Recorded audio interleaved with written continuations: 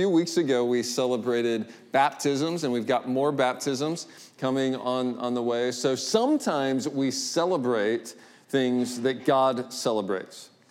Other times, though, sometimes the things that make God happy make us happy. Other times, though, we get happy, we celebrate, we get excited about things that don't make God as excited.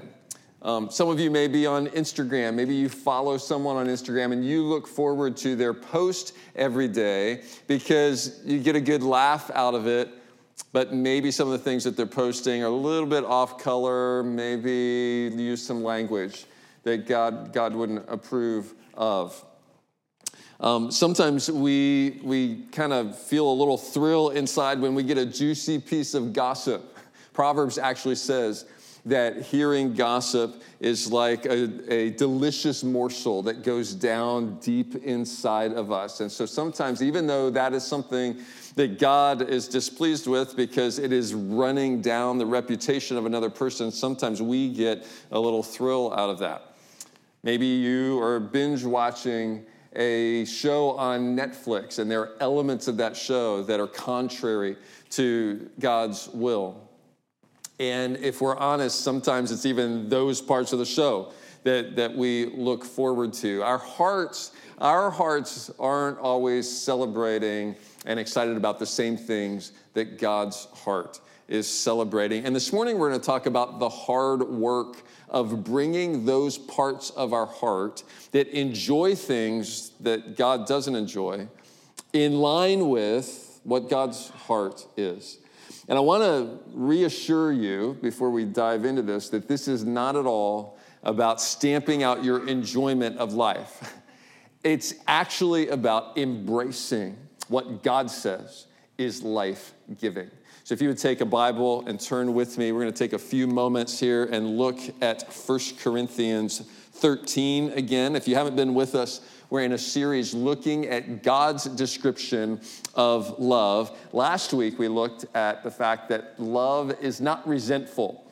Love does not keep a record of wrongs. And I heard from a number of people after the service and then this week for whom that really hit home. And I know for me, it's always good to have a refresher on forgiveness. So if you missed that last Sunday, it's available online for you to catch up. 1 Corinthians 13, starting in verse 4, love is patient and kind. Love does not envy or boast. It is not arrogant or rude. It does not insist on its own way. It is not irritable or resentful. And then verse 6 is where we're camping for a few moments this morning. Love does not rejoice at wrongdoing, but rejoices with the truth.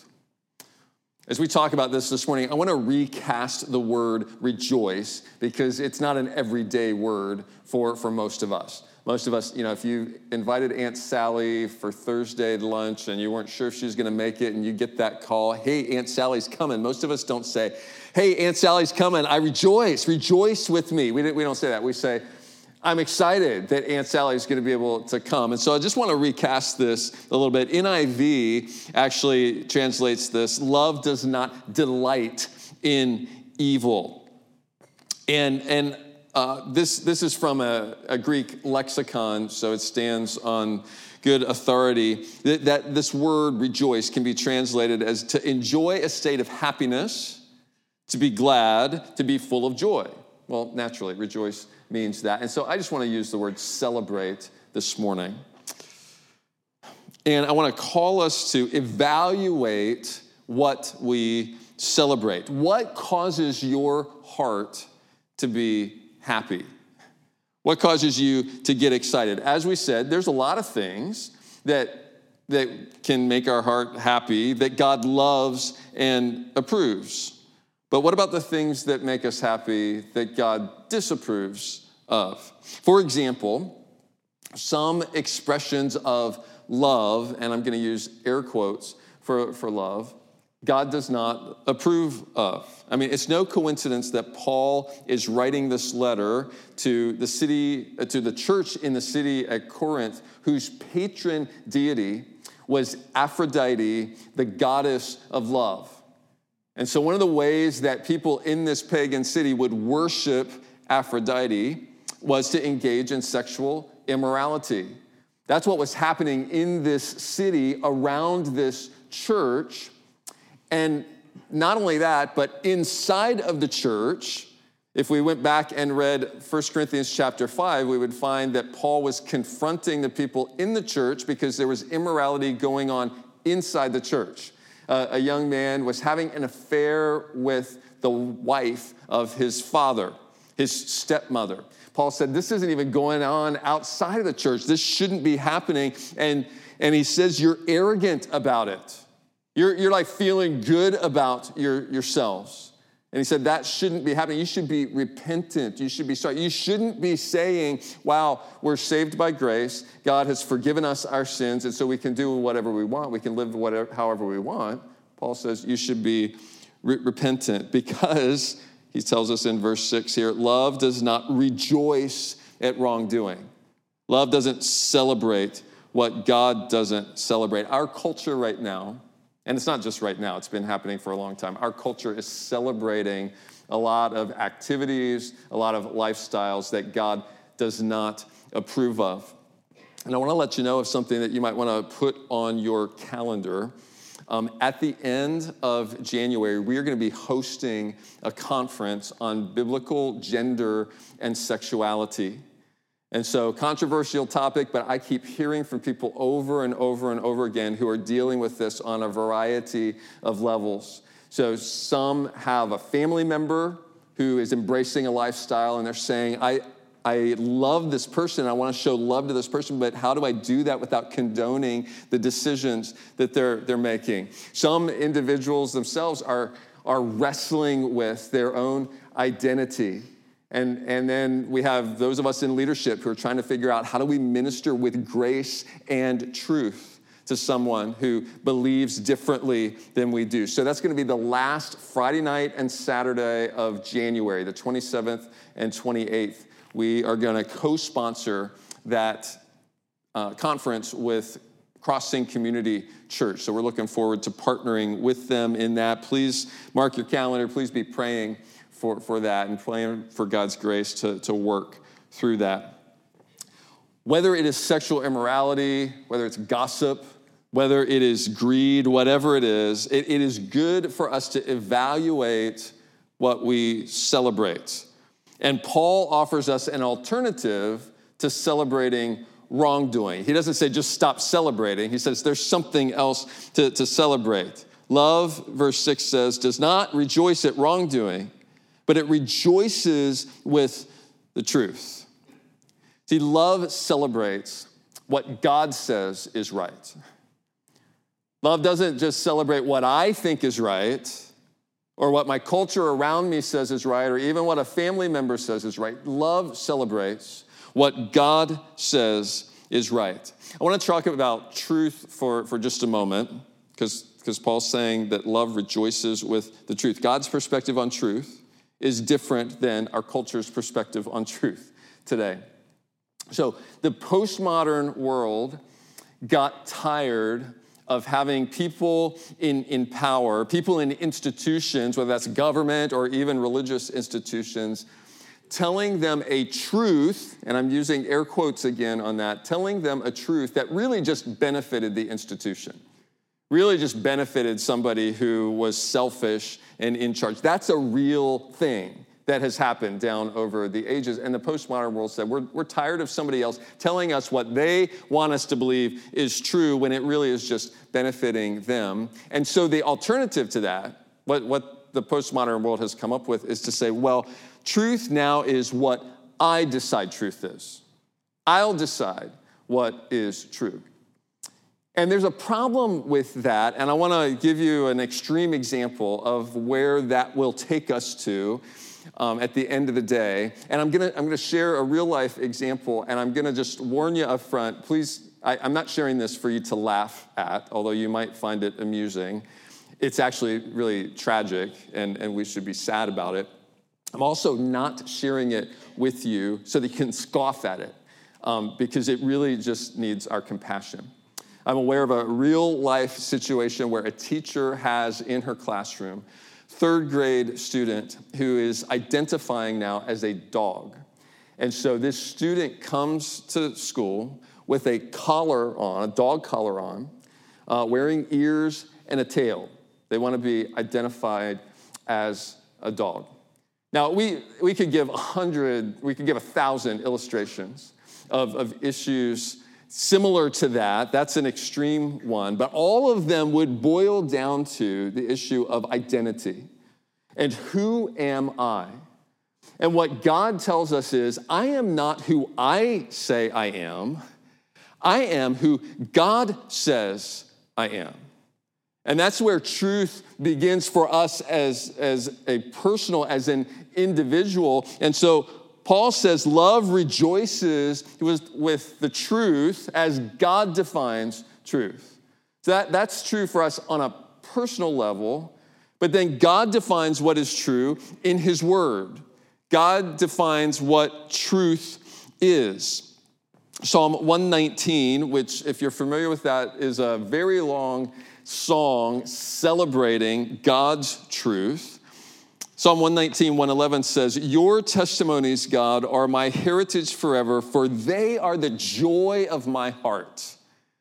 God's intention is that our hearts would take joy, would rejoice, would celebrate over God's commands because he wants good for us. See, here's what we need to see, is that finding our happiness in unrighteousness and in wrongdoing is really a result of deception. It's really believing a promise that cannot deliver on its promise. This traces back to the garden, Genesis chapter 3, the serpent promising the first woman, the first man, more than he could deliver, and deceiving them to disobey God. We'll recount this here on the screen. This is the serpent to the woman. God knows that when you eat of the fruit that's been forbidden to you, your eyes will be opened, and you will be like God. Wow. My heart might thrill at that. My heart might celebrate. Wow, wouldn't it be cool to be like God, knowing good and evil? So when the woman saw that the tree was good for food, that it was a delight to the eyes, there's our celebrating kind of word again, and that the tree was to be desired to make one wise, she took of its fruit and ate. She also gave some to her husband who was with her, and he ate. And they found that their life was so much more fulfilling, and they exploded with rejoicing and celebration. No, it doesn't say that, does it? Their eyes were opened. They knew that they were naked. They were promised happiness and delight. And what they got instead was a loss.